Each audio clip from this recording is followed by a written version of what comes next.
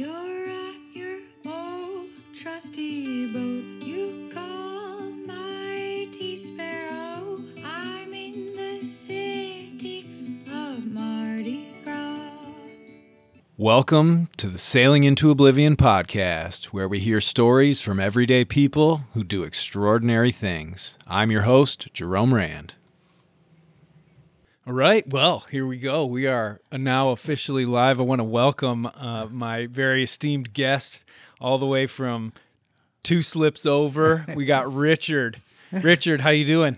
Oh, fine, Jerome. How you doing there today? Not too bad, got a lot of projects done. As you know, I'm getting ready to sail north, and so I got, the deadlines as they draw in, the more and more stuff I end up doing. Yeah, suddenly you get everything starts to fall in on you. Yeah, that date keeps creeping up, but I guess let's just start off how I normally do. And what sort of boat are you floating on? I've got a CNC 30 Mark II for my sailboat. So, And how big is that? it's actually just 30 foot, 29.9. Oh, okay. 30 feet, yeah. And it's definitely a much faster, sleeker sort of racing. It's kind of a racing type boat, isn't it? Yeah, that's why it was a hot rod in the old days, back when it was built. And actually, they took the whole design and they still build it. But now it's all built out of carbon fiber and stuff like that. So, What year is it? mine's an 87. Oh, okay. It's an old boat, yeah. Well, I mean, mine's an old 1970s, so Yeah, I know. it's funny how old. It is strange. I mean, so many times I just the years just fall off because now when I think of just things that were in the 80s in my childhood, I used to think, oh, it wasn't that long ago, but now it's like almost 40 years ago. Well, good boats last forever. I mean, yours is a Crelock and this is a Ball. Right. Both, great designers. So. Well, and as far as, so yours is a fiberglass boat, obviously, but it must have either a foam or a balsa core to it, right? To keep the weight down. The roof, the top side is balsa, but a lot of it is solid in the hull itself. Yeah, well, she's definitely strong because I think your mast is actually taller than mine. Yeah, it's not quite 50. Not quite 50. Yeah, I meant like 45. I think from the water. Water. Yeah, short. You're a short boat. So I know. Well, and the Sparrow tries to make up for it with that huge bowsprit and the boomkin, so it's trying to show off, but Yeah, but those high, the faster winds are up higher, so. That's true. That is true. Yeah, but I don't have many adjustments that I can make to, the rake of the mast or the twist in the mast or any of that sort of stuff. But I'm sure on your boat you've got all those controls. Yeah, if there's a tweak device, that boat's got it on. Yeah, there. It's got Cunninghams and baby stays and all of this kind of stuff. So. Anything and everything. Yeah. Well, anything that you could do to slightly alter the sail shape. Right. Yeah. Well, one of the reasons I definitely wanted to have a chat with you was, the amount of projects that I see you getting into and the depth at which you do these things is astounding to me. So just a background on some, I keep my boat as dead simple as possible. Mm-hmm. One, because, if I'm out at sea for months at a time, I have to keep things, from breaking down. But also, I have a tendency of taking things apart and not being able to put them back together or screwing them up. That's a problem, yeah. But I don't think you have that problem. I mean, what was it a few days ago, you were taking apart your radar dome. Yeah. So one, I guess, where did you sort of develop the skill set to be able to do that sort of stuff? Well, I'm getting on in years, and I've been into things for a long time. I guess if you go far enough back, I mean, I went back in the old days. I had a choice. I could either, pick up a rifle and go slogging around in the jungles of Vietnam, or what I did instead is I signed up with the Air Force. Oh, really? I Okay. didn't know that. Okay. Oh yeah, and then what they did is they gave me a bunch of tests, and they said, "Hey, you're a pretty smart guy. Here, why don't you?" So they sent me off to tech school for a year, and then I spent 3 years with Strategic Air Command and stuff like that. Where was that? That was in Shreveport, Louisiana, and the tech school was Biloxi, Mississippi. And this was in the 1960s? Yeah. Oh, wow. Very cool. What was that like? Was it fun? Yeah, actually, it's a kid that got a gazillion, millions of dollars worth of toys and stuff. Oh, yeah, I guess, right? Jeez. You know. So that's, in a way, that's sort of like college in the Air Force, in a way? Well, after Like a tech college. after I got back out of when I got out of the Air Force, then I got a little more serious because I had actually ended up getting married, and so I went back and got degrees in computer science and computer electronics and stuff like that. So, Okay. So you definitely have a background in tinkering with high-tech Stuff. devices and... yeah, and then I went to work for one of the older computer companies, which is still, it merged. I don't know if your people know Burroughs Corporation, and then it actually merged with Sperry Univac to become what's a company that's called Unisys now. Oh, okay. Okay, And they're still around? oh yeah, it's around, and so I spent about 30 years with them, and then I retired from them. And then what did I do? Oh yeah, that's right. I was decided I would. I sat around a little bit. Next thing I know, I got a telephone call, and so I went to saying, "Hey, you want to go work for these people?" So I went down and worked for outfit called SWIFT, Society for Worldwide Interbank Financial Telecommunications. Holy cow. Yeah, when you, they're the ones that move money around the world. So, Right. okay, and so I worked for them for about 8 years and rewrote some of their stuff. And, Like, so are you talking about getting in and coding software and such? yeah. Oh, If you want to send $10 million over to England or France or somewhere like that, then you use my code to do that. Really? It's the truth. It's Oh, true. wow. Well, See, yeah, no, it actually is, but it's actually keeps changing all the time.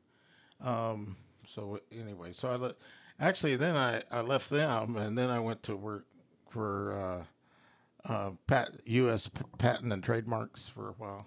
Oh, really? Okay. Yeah, and I did that for a little while, but then everything was waiting for my wife. She was a good bit younger than me. Yeah. And so, You cradle robber. yeah, well, she was our second wife. Oh, gotcha. Yeah, she's a much more interesting character than I am.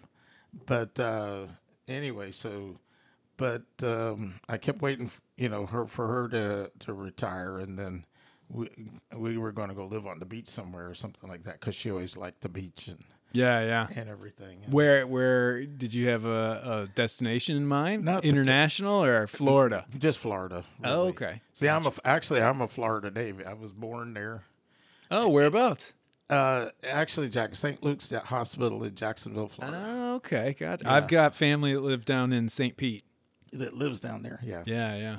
Well, I can go. I mean, my family moved down there when they were to fight Indians with Andy Jackson. So, Oh, way back. I mean, they've been there for a long time. Yeah. Holy smokes. Yeah. How far back can you take your lineage in the States? In the colonies, well, one side of my family goes back to around 1612, and another side that goes back to about 1730. I have one of my great grandfathers used to sail a galley around this river up in all. Really? Yeah, if you go down to the end of Hilton Head, there's a cove down there, and the point that's named for my grandfather. Oh, I think you were telling me that Yeah, last time we once were headed upon a over to good old West Marine. Great grandfather. I mean, great. Well, I don't know if we're way on back, but anyway, so that's sort of hang around here. I've got relatives all over the place. Actually, Here in the South Carolina. South Carolina and Florida, Georgia. I mean, they just spread out all over the place. Yeah. Yeah. Anyway, so all right, so I mean that's sort of pretty much it. So why I'm here is because my wife passed away, and I tried to sit around a little bit. I couldn't sit around, so I just basically divested myself of everything and Like house, car, all that sort of stuff. Well, I still got. Well, Still got actually, the vehicle. I had a couple of Beamers. I got rid of those and got myself a little Subaru. Oh, nice. What kind? I when I was younger, those being from northern Michigan with the all-wheel drive, that's all we ever had. Yeah. What kind?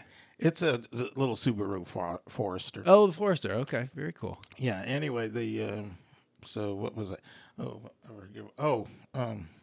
So you're getting rid of all your stuff. Yeah, I got it. And actually, it turned out to be harder than I thought because I have 4 kids. Yeah. So I said I would just give it to them.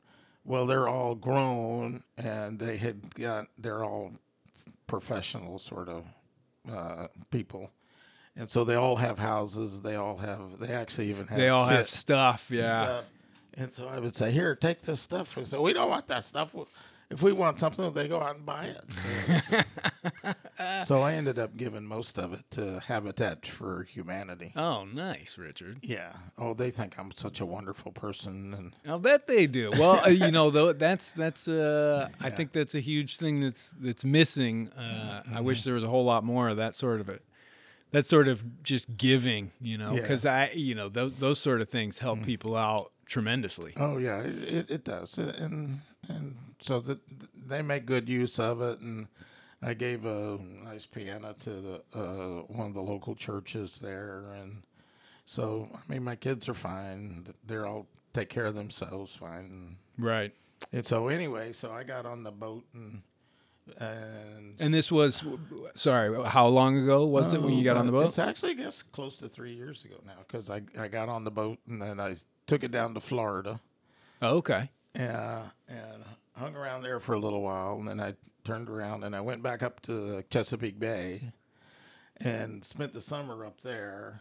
And I was going on my way back to Florida, and I stopped in here to do a couple of things, and the COVID stuff hit. Right, and right. I've been here ever since. Hey, I hear you. I got in here. My first year down here was last year, or I guess I pulled in 2000. Well, it would have been 2019, but I was gone most of that winter because I was on the book tour, and then was in Michigan in late February when all the lockdowns started. So I didn't come back down here until May, I think, of 2020. Yeah. So I'm trying to, anyway, I ended up taking more apart than so I'm trying to get everything back together so that it, is able to travel again. So. Right. Gotcha. Yeah, so. And is the plan to go further south? No, I was going to go to south. Remember, I don't know if you remember, but Chris was originally making up this thing. He was going to get a group of people together and go down to St. Mary's, and everybody was going to paint their bottoms. Oh, you remember that? Right. Yeah, I remember that. Well, I'm the only one that bought paint, and I got paint, and and nobody went. Everybody else bunked out on it. So I think funny how that happens, Chris. So anyway, I think what I'm going to do is maybe go up to the bay. There's some yards up there that I'll have them pull it out and and do it, because I actually would like to do.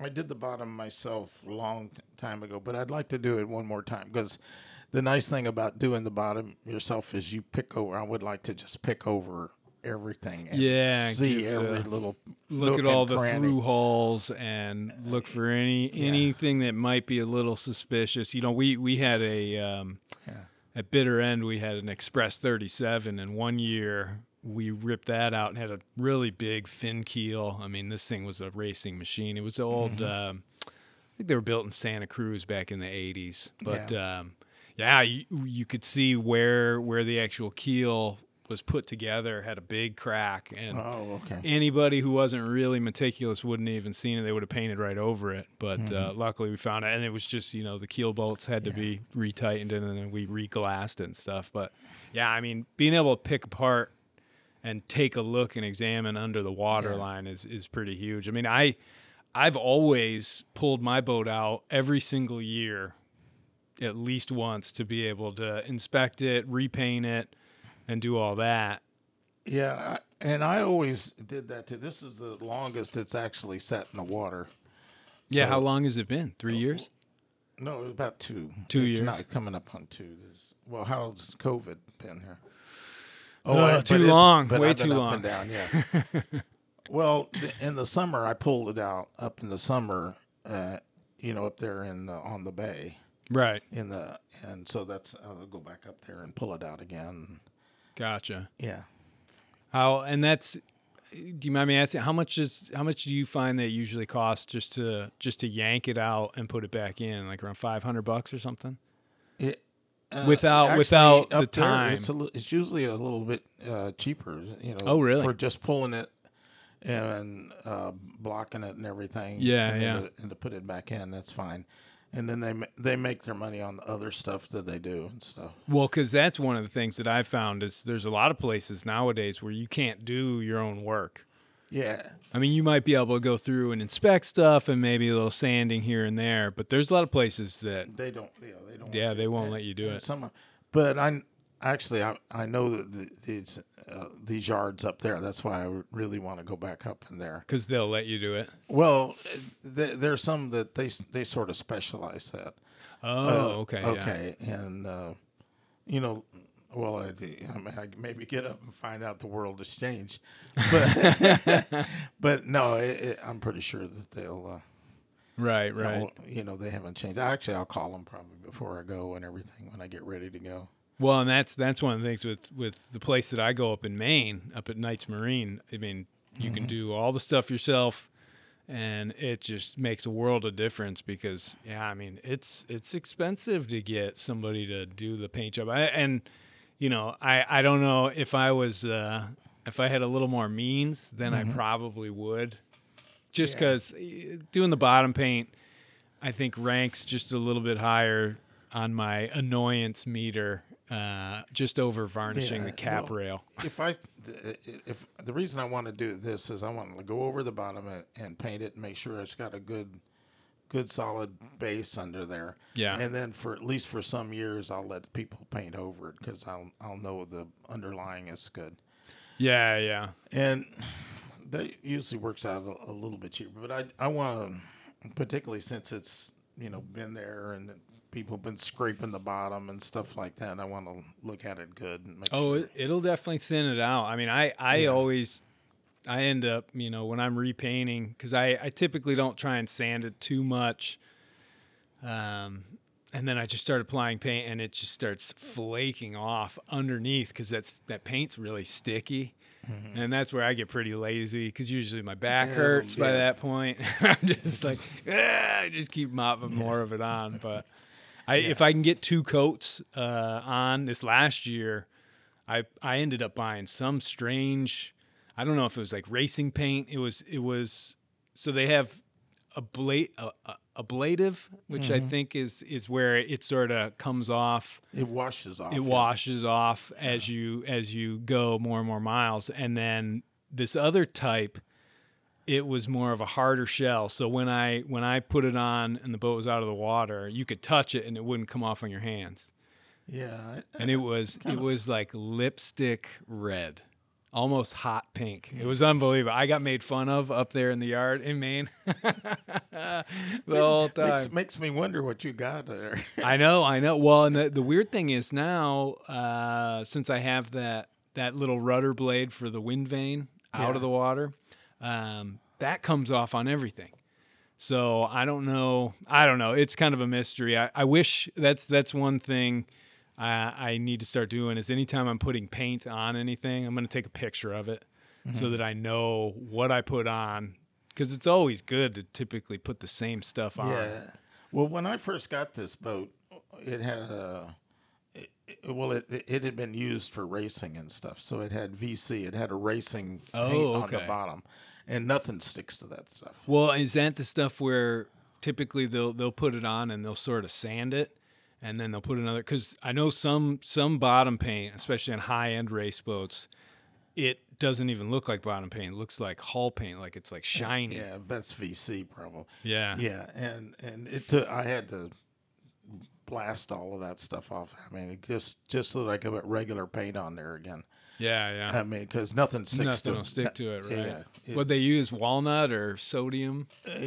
Baking this is soda? a long time, and it was done by some guys that I knew and I really trusted. They were really good with Removal. what they're. Yeah. They're up there on the bay. There are some really good yard places, you know. Yeah. Now, when you say up there on the bay, what exactly are you talking Well, about? I go on the northern bay. Usually on the eastern shore around, Up in the Chesapeake, you're talking? yeah. Oh, around okay. Rock Hall and farther up around Susquehanna, towards the Susquehanna and those places. Actually, Rock Hall has got some great guys around there that really know what they're doing, but then other ones do too. You know, Hinckley's got yards there. They got a yard on the north side of Annapolis, and then over at Oxford on the eastern shore. I mean, there's been the Hinckley yard been there for God knows how long.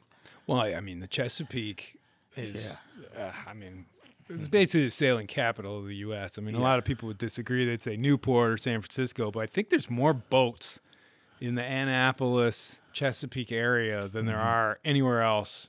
I would say In the US. Annapolis and San Francisco. That's where the real sailing. world is. Newport. The Newport people are going to kill you. Yeah.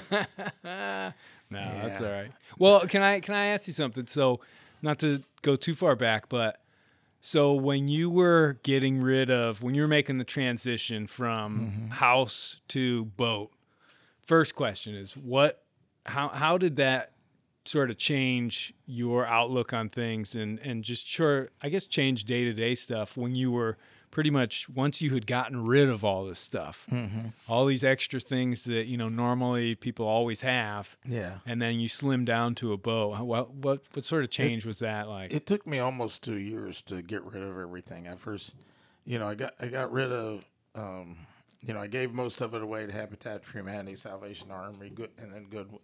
And then I got down to like a 10 by 30. Keep that mic nice and close. Yeah. Like to 10 by 30. And then I went back, and it took me like a whole summer just to clean out the 10 by 30. And did it feel pretty good? I mean, Yeah, as far it as really liberating almost? Well, it was. I mean, because it's just stuff. I mean, your reality is it's stuff. And so so I really got down to where I just have, you know, just me. You know, it's just enough for me. My kids are all in good shape.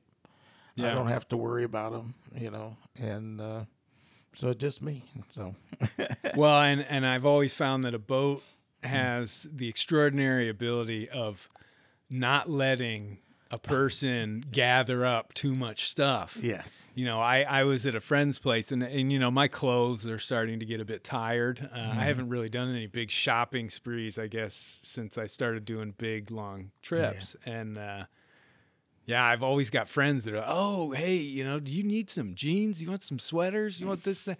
And I have to shake my head. I'm like, my closet is the size of a kitchen cabinet. I'm sorry. Like, I don't have room for all this sort of stuff, but I appreciate it. So, I don't know. Small boats definitely keep you in the minimalist side of things, I think.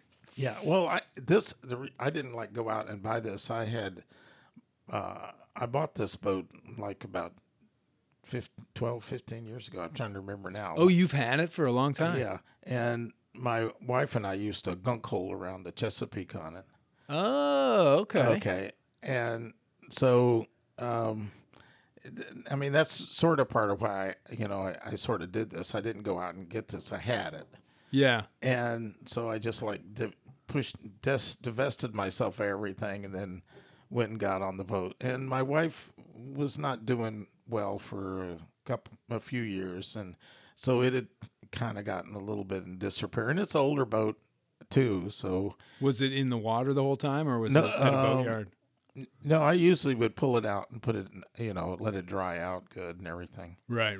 over the winter up there, Oh, right. right, and then put it back in the water. So But they are. It's crazy how boats are constantly decaying. And if you are not constantly maintaining them, they just fall right off the rails so fast. yeah, I mean, there's something about the water and being around the water that really accelerates the entropic process. Yeah. Good word. Well, and also if you don't use it, Yeah. tends to, when you do use it, it's going to break. I know that with engines for sure. I mean, it almost sounds incorrect, but if you were to take a sailboat and put it in a glass jar, it would still be decaying in there.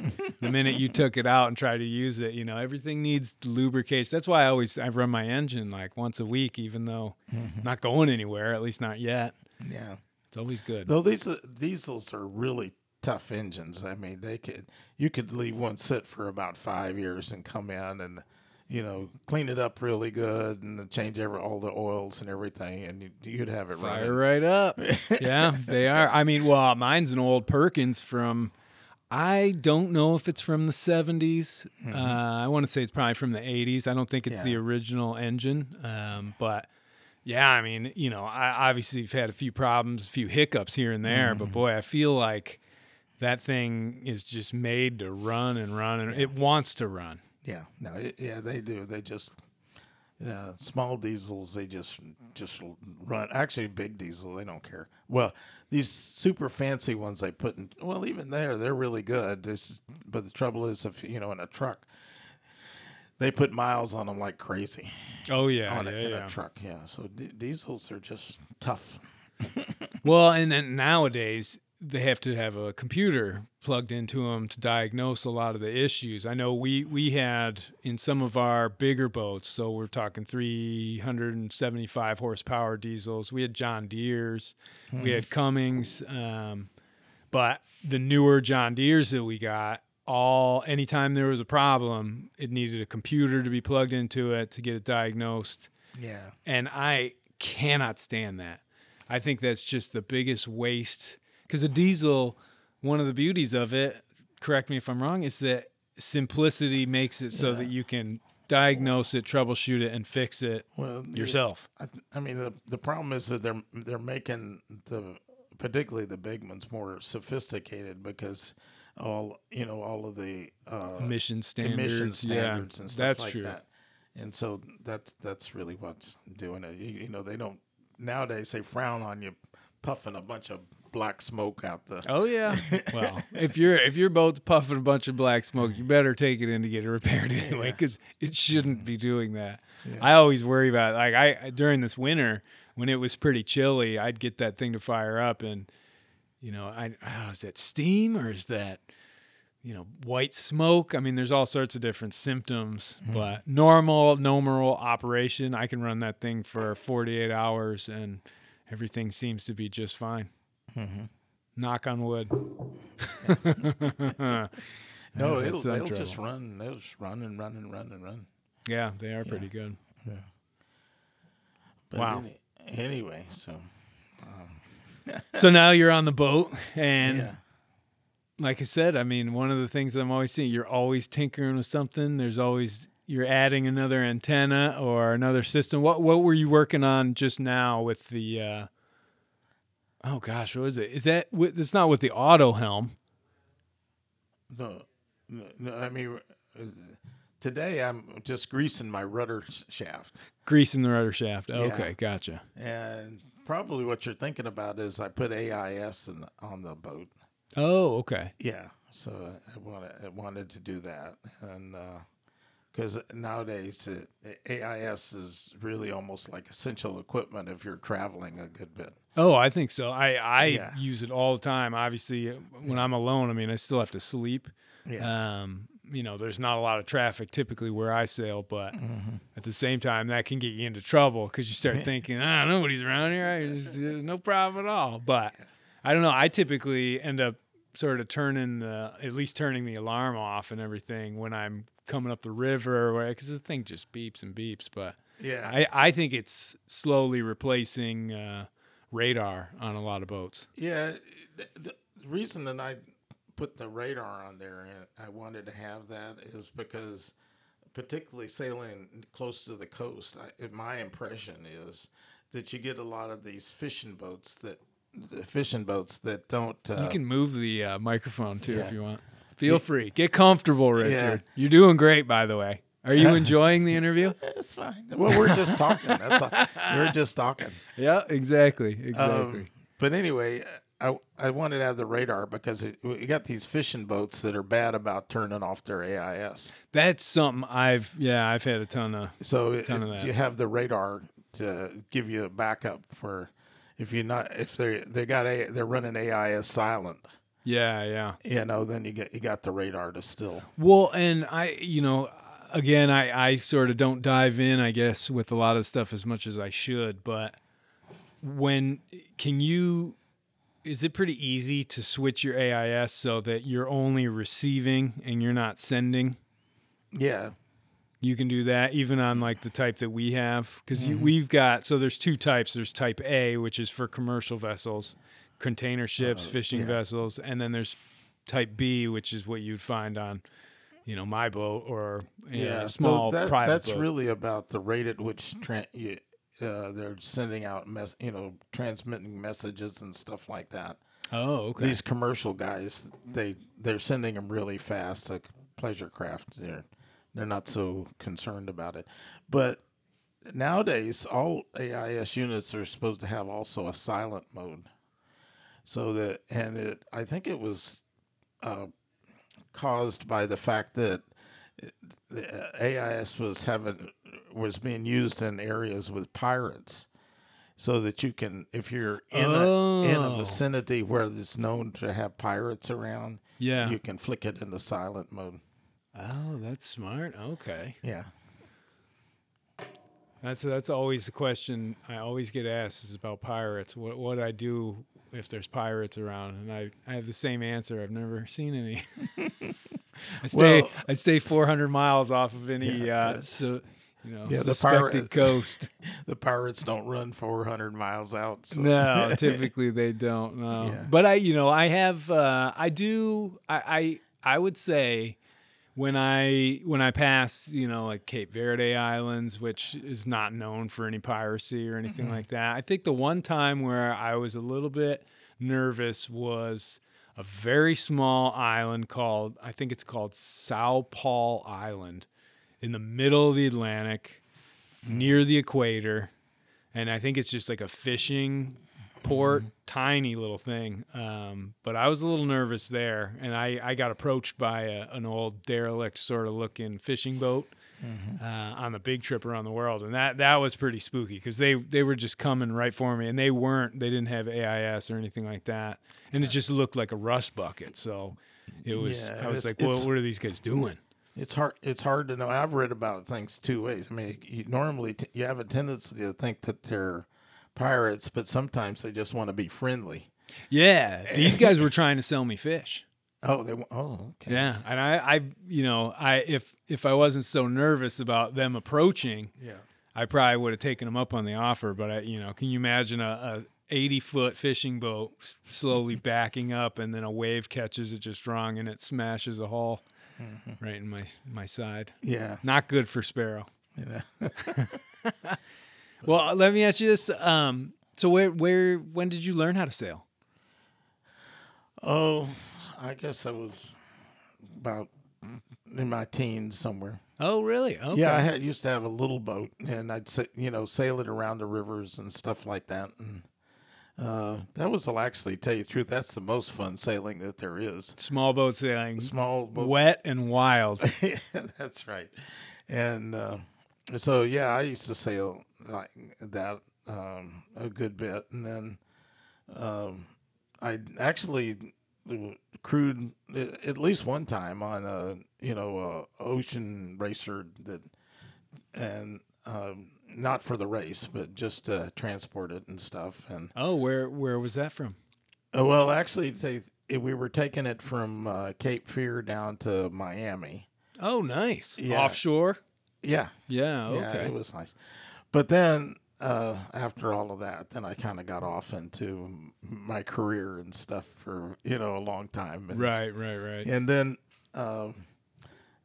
so I kind of got back into sailing about 15 years ago or stuff. Oh, okay. Now, Yeah. what was your favorite small boat?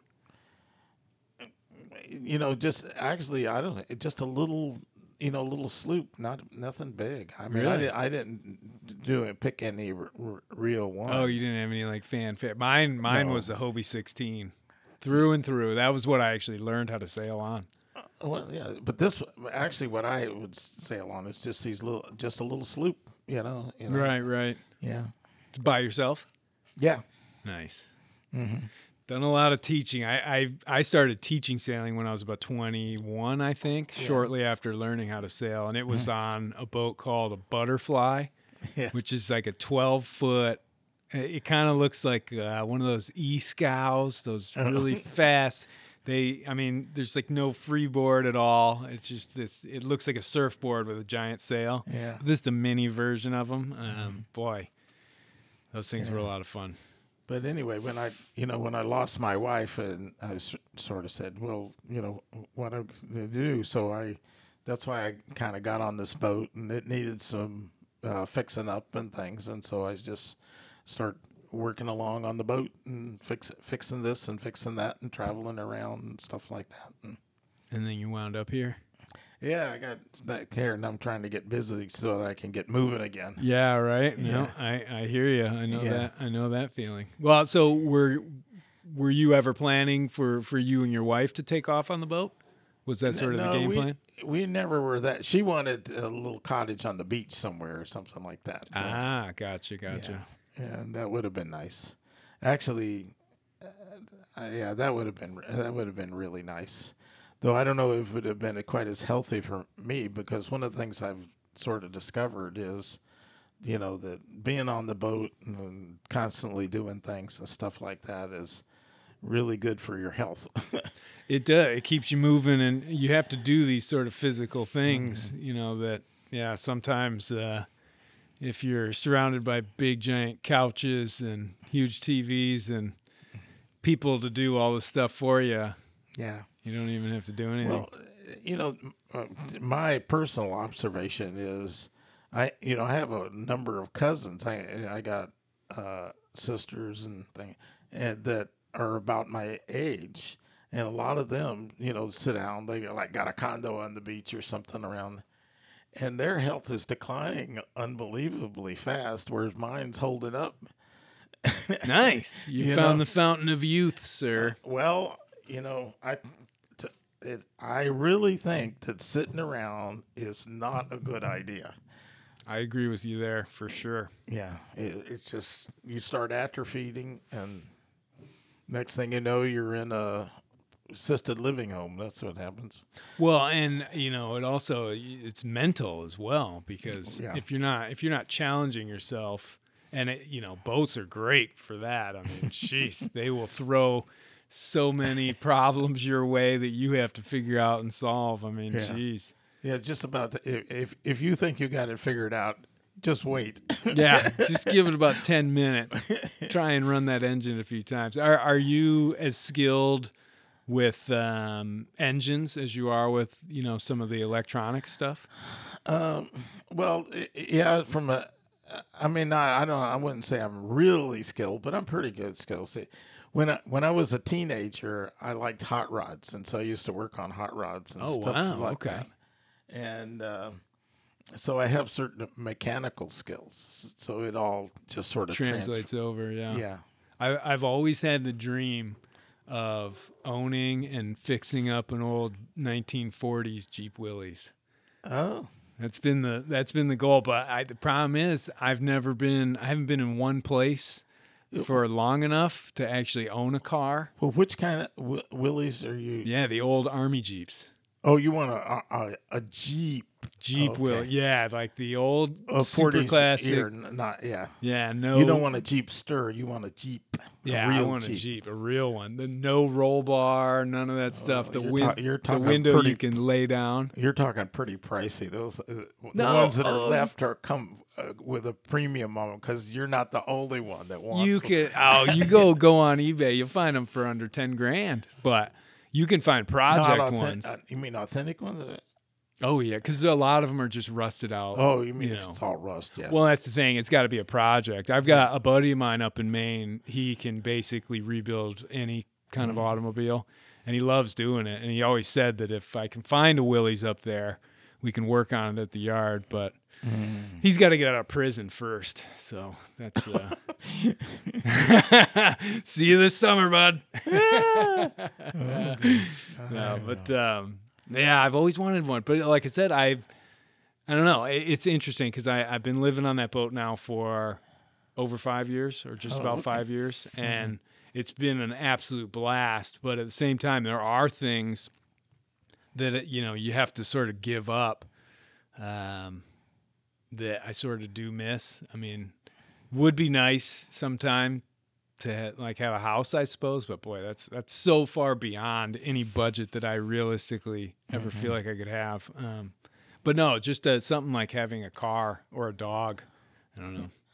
Well, I'm sort of back and forth. I got this car right here, and I was thinking about getting rid of it and everything, because everything's a hassle. Now, the trouble, if you stay along along the ICW on the coast, along the coast here, it's nice to have a car. Right. Yeah, because not every marina is like this with the particularly complimentary there car. are some really nice marinas along the eastern shore of the Chesapeake Bay, but you can't survive there without a car. Oh, really? Oh yeah, because they're all isolated. Yeah. And so you got to have a car for that, and just getting there and getting back. So it's great sailing the boat in there. Yeah. But then I mean, you're sort of stuck. It's like you got to Uber everywhere if you can even do that. Yeah. Well, I was in. Are you familiar with Patriots Point up in Charleston? It's the one with the big aircraft carrier and all that. Yeah. Mm-hmm. So there's a nice little marina resort there. It's fancy. It's super expensive. It's nice though. But to get to the grocery store, it's like I want to say it was over a mile. Yeah. And I had a skateboard, that same one that I have here. And so I would ride that and go to the grocery. But even to just go to the nearest gas station and get 6-pack or something, it was like almost a mile as well. And when you're carrying, I used to take my backpack and I'd fill that up with as much stuff. And then I'd have 2 bags in my hands and skateboarding down the sidewalk. And I just, I mean, they supposedly had some sort of complimentary little bus, but it always went at really bad times, and I don't know. Never when you wanted to go. Never when I wanted. This was way before even COVID and stuff. But I've always gone grocery shopping after 7:00, right around dinner time, because the place is empty. Yeah, and it takes 2 seconds, and then you're out of there. You go during the middle of the day, and holy smokes. Yeah, what's it like up in Maine? I mean, is grocery stores close by, walking distance, or what? Yeah, I mean, they're the nearest one up there. They're called Hannaford's, and I want to say it's maybe just a shade under a mile away. And sometimes I'll skateboard up there if I don't have to get too much stuff. But if I have to, when I get up there and I need to restock everything, then I'll usually they have a cab company there, which those are disappearing. But because Rockland is also the marina's right next to the ferry terminal, because there's all those islands out there. There's a pretty thriving little taxi company. Well, yeah, actually, I mean, I'm okay in the sense that I've got a bike on the boat. Actually, I have to show you sometime. It actually hangs from the ceiling in the cabin roof. Oh, really? Yeah. Oh, that's neat. Yeah. Is it an electric one or just regular bicycle? No, just a regular. Oh, okay. Yeah. Regular, not a full-blown mountain bike, but sort of. Pretty close. Do they have tiny wheels? No. Oh, okay. It's a Have regular you seen bike. those fold-up ones? You can fold them up. Yeah, into I know you see those sort of things. Now, this is a regular bike that I had, and the good thing about it is you can take the front wheel off. Oh, okay, yeah. Yeah, okay, Storage so I is take easy. the front wheel off, and I put the hooks, bike hooks on the cabin roof, and so I hang it from the bike hooks, and then I take a little. I pull it over to the side so that it's sitting like this in the. I'm showing. Yeah, right. For our audience now, Richard has his hand extended. It's vertical. I put now it it's on a sort of diagonal. so that it's back. So it's sitting there kind of like a chandelier over the settee. Yeah. Oh, that's kind of cool. There you go. That's not a bad setup. And then I tuck the wheel in behind it so that it sits up. So it's in out of the way over there. Right. It kind of uses up what's pretty much dead space. Yeah. And so I can take that down and go ride it somewhere if I need to. Or Yeah. like that. Well, and that comes in handy for sure. I mean, it's one thing. I've never shied away from walking a couple of miles to go get something. I learned that on the Appalachian Trail, but if I don't have to, I won't. This is why I like it here too, because Publix is almost a mile away, I suppose, but there's a Dollar General. There's a few shops right across the street, which make it pretty easy. I know of any. I sort of stopped a lot of places up and down the ICW, and this is the one that seems to be the most convenient. You could, if you stop here, you can walk to anything that you need just about. So, right. Well, I keep hearing a lot of good stuff about Oriental. Have you ever been up there? Yes, actually, I stayed there for a week or so. And that's North Carolina, right? Oh, yes. Mm-hmm. What do you think about that place? It's pretty good. Yeah. Actually, the nicest thing about that is the local grocery store, the Piggly Wiggly. Yeah. Runs a shuttle. Oh, really? Yeah. There you go. The Piggly Mobile. That's what they call it. And so, actually, if you need stuff from there, you can just anchor there and dinghy over to the little town dock. Oh, okay. And call up the grocery store, and they'll come get you and take you over to the grocery store. Oh, that's not bad. Yeah. Now, if you want to stay for a while, they have this motel in the Oriental Motel in Marina. Yeah. And so that's where I stayed for about a week. You can actually stay in the motel, or you can stay on your boat there in a slip. So they have slips too. Do they have a pretty extensive dock system? Dock system, yeah. Yeah, like is it more docks than we've got here, sort of thing? No, actually, fewer. It's just that's a small thing. Now, I haven't been there, but I want to go around to Deaton's, I think it's called, and because that's supposed to be a pretty extensive place. It's just outside of Oriental, right on the edge of it. Yeah. Yeah. See, that's the thing. I've never been to any of those places. Mm. One of these days, I think a lot of it for me though is just because I'm by myself, doing the intercoastal, trying to keep a watch. Mm-hmm. Doing all that sort of, it's very stressful when you're alone. But when you have a couple of people, all of a sudden, then it can be pretty fun. When you're docking up, you're not doing it by yourself. You can keep an eye out, and you can switch. You can go down below and use the head, or check something, do this or that. One of these days, I'd like to transition onto a bigger boat with more crew, or a crew. with a crew. A crew would be kind of nice. Yeah. Oh man. Well, the last week when we were talking about all the different nav lights and stuff, you were telling me that you were sort of trying to bone up on your regulations and rules and all that sort of stuff. Why were you? What was getting you into that? Well, I wanted to make sure that I had everything. I don't know. I just sort of do this kind of stuff. And I wanted to make sure that I understood how it should all be for particularly like going offshore. And my sort of mind, in my mind right now is if, running offshore, I'll sail for a while. So which means you got one light configuration. Right. But then from time to time, when I run the batteries down, I'll motor sail for a while. Now that changes your light configuration. Yeah. Now I know we were talking, and you said you pull your jib down when you do motor sailing.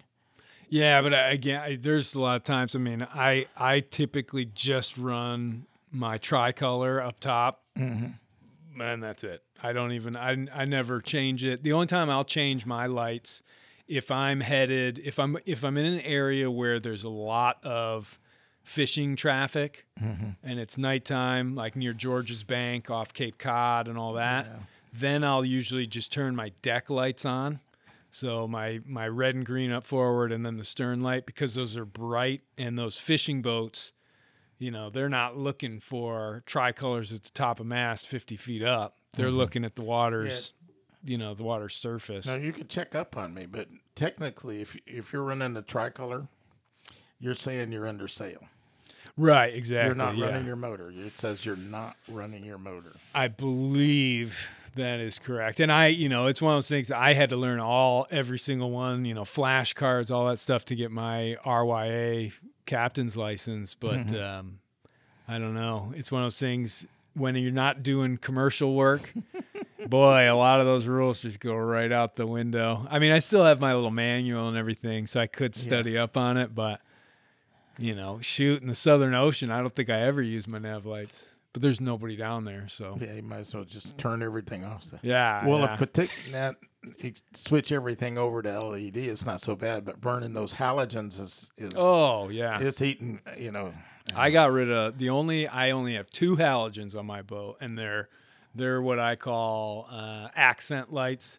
So right over my dining room table, as I like to call it, and then in the cockpit, and those are everything else is LED because man, and those I would only ever use if I'm either running the engine or I'm plugged into shore power. Yeah.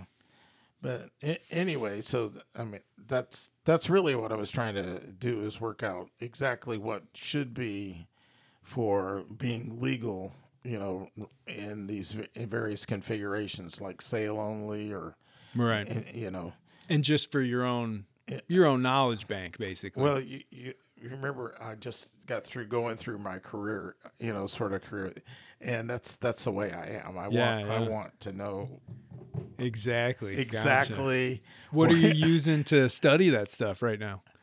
Well, actually, I was looking at the Colin regs and comparing them. I had a little handbook that I got. I don't know who made it up, that showed me some configurations, and then cross-referencing the Colin regs, the inland version of it, and to make sure that it all, that I understood and synced and where it all came from.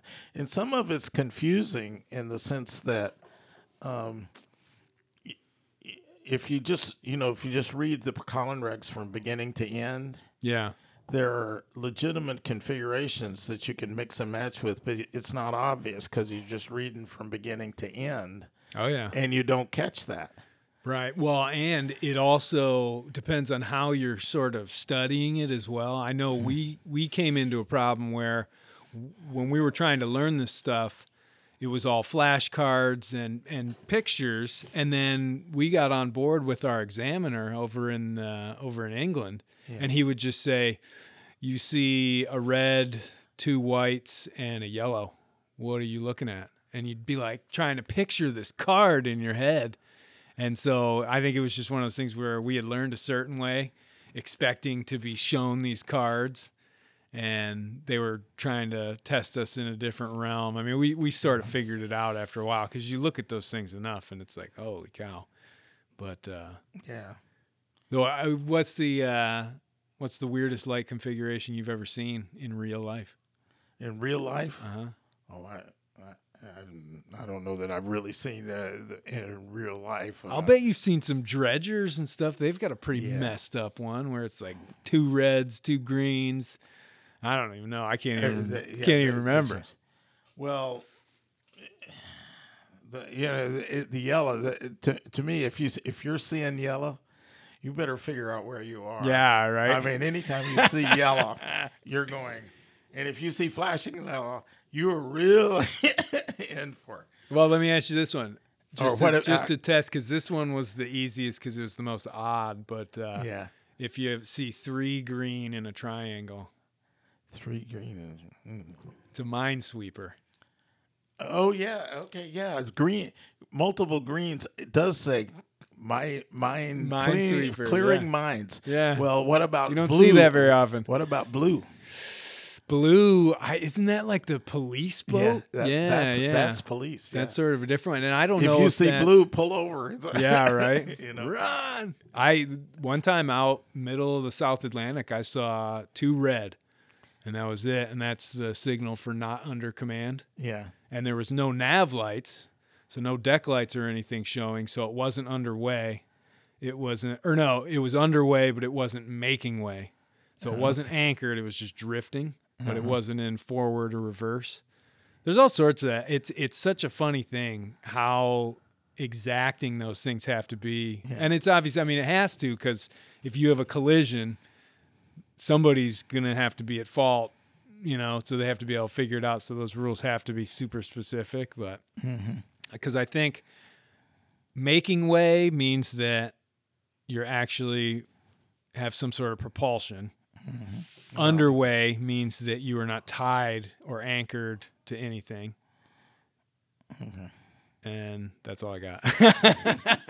I don't know. I need, ultimately, I need to bone up on still more of that. I was specifically looking, when I was going through it, I was looking for configurations for my boat. Right. Yeah. What were the, I wanted to make sure that I knew everything that I would want to, every light configuration that I might need to put on my boat. And like I said, the oddest one I discovered, and it took me a while to unravel it, was that if you're motor sailing, you can all around white and side lights. That's actually the correct motor sailing. See, and that's, I mean, I don't know. I do remember there used to be issues where, because like a pilot vessel, I think it's white over red, pilot in bed. That was what we always learned. Yeah. And then red over white, frying tonight. That's a fishing vessel. Yeah, I don't know. We had all these rhymes and stuff like that, but there are ways, sort of what you're talking about, where it sort of contradicts one thing over the other, and to get it really precise. Well, the thing that I was, like I said, I was trying to figure out, like we were talking, and you said, well, you know, normally you see your steaming light is on the mast. So if you've got a jib up, you're covering your steaming light. Well, yeah, off to one side. Yeah, that's for sure. Right. So usually, though, it'll illuminate the sail, so that can kind of turn into your light. But that doesn't technically count. You're supposed to be able to see it for 2 miles. So. Right. Well, okay. Yeah. Now side lights, they're always placed so that you can see them with sails or. Right. Exactly. Yeah. And that's actually the other thing that I learned. Side lights mean your red and green. They don't talk about that's a stern light. It's separate from your side lights. Right. Side lights, your forward red and green. That's what side lights are. It's really, it can get a little daunting for sure, but when in doubt, and that, well, I was going to say when in doubt, turn them all on, but that actually screws people up. Now you're making everything very confused. Yeah, right. Yeah. I mean, I've had to turn my my spreader lights that illuminate the whole boat, the deck and everything, super bright. When there's a question of whether or not a ship sees me. Mm-hmm. And that's typically just if it's looking a little too close for comfort, I can't get them on the radio, which I never seem to be able to get people to respond. There's some write-up, but I can't remember it all of it. But actually, I mean, you should have all your nav lights. But then, particularly for ships, they say turn on your deck lights. That's actually in the regs about lighten up your boat. Yeah. So that you can see what it is. Right. But that should be below your nav lights. Gotcha. Yeah. Well, I have one secret weapon, especially, and it's really only emergencies, as far as either being rescued, I suppose, or just making sure that someone sees you. But I don't know if it's legal or not. But like I have a really high-powered laser pointer, a green one, that I use just for doing star lectures and things like that.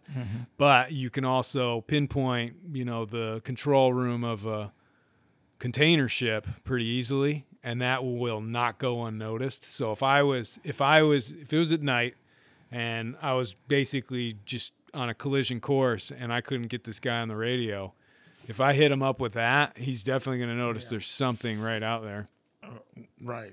Just so long as it doesn't blind him. So. Yeah, I know. But hey, if it's the choice between blinding him or running me over, I don't know. I'm not going to do that. But I don't recommend that. That's just, like I said, an absolute last resort emergency sort of thing. Well, yeah. Who knows? Well, Richard, believe it or not, we're already at an hour. Wow. I know, crazy, this right? This has been an interesting conversation. Yeah, it's kind of cool, right?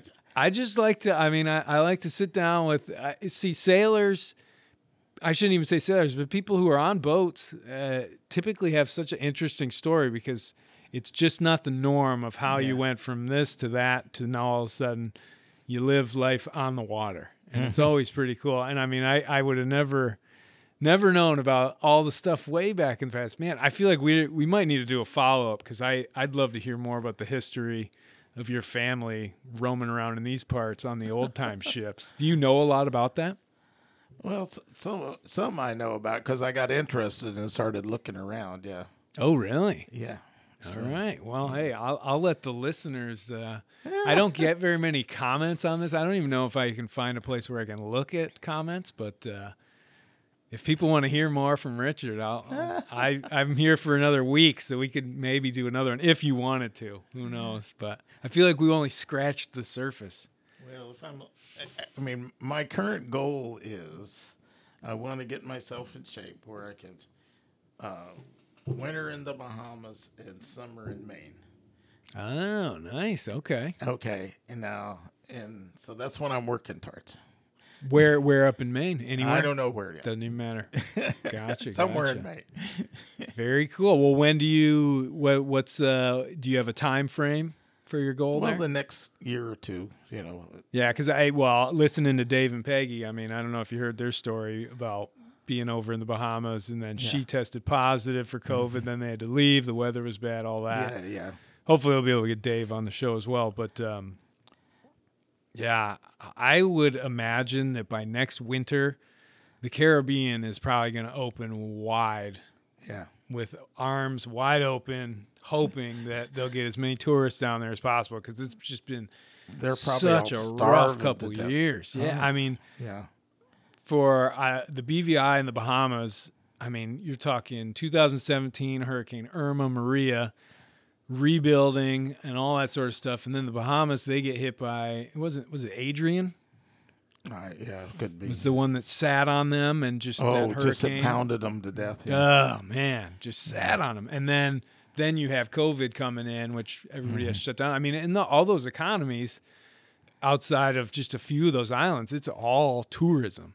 Yeah. So that's how these people are feeding their families and everything, and a lot of them still have restrictions and stuff, but I think they are opening up slowly. Yeah. So. All right, this has been fun, actually. Yeah, I know. See, that's the thing. Everybody always thinks it's going to be this crazy, nerve-wracking thing. It's not like a job interview. It's just a casual convo. I have to put in a good word with Dave because I think he's got some good stories. I know he does. I've had dinner over on their boat a few times, and it's hilarious listening to some of his stuff. But I also I'd like to get a cat sailor, Yeah. He's got the catamaran, and all I've ever spoken with are people that are monohull. So us old slow boats. I'd like to hear some stories from him and Peggy too. Who knows? Yeah. Well, Richard, thank you very much for coming on the show. And any parting last words of wisdom? No, just keep doing it. That's all you can do. There we go. Awesome. Hey, everybody. Thanks for listening. And if you enjoy the podcast and want to support it, just go to podbean.com and you can become a patron and keep the show on the air. Also, if you like the music at the beginning, the album is called Deep Teal and the artist is Adrian Edson. It's available on Amazon Music. And if you want the full story of the trip around the world, the book, the Kindle book, and the audiobook can all be found on Amazon.com, Sailing into Oblivion, the solo nonstop voyage of the Mighty Sparrow. Fair winds and following seas.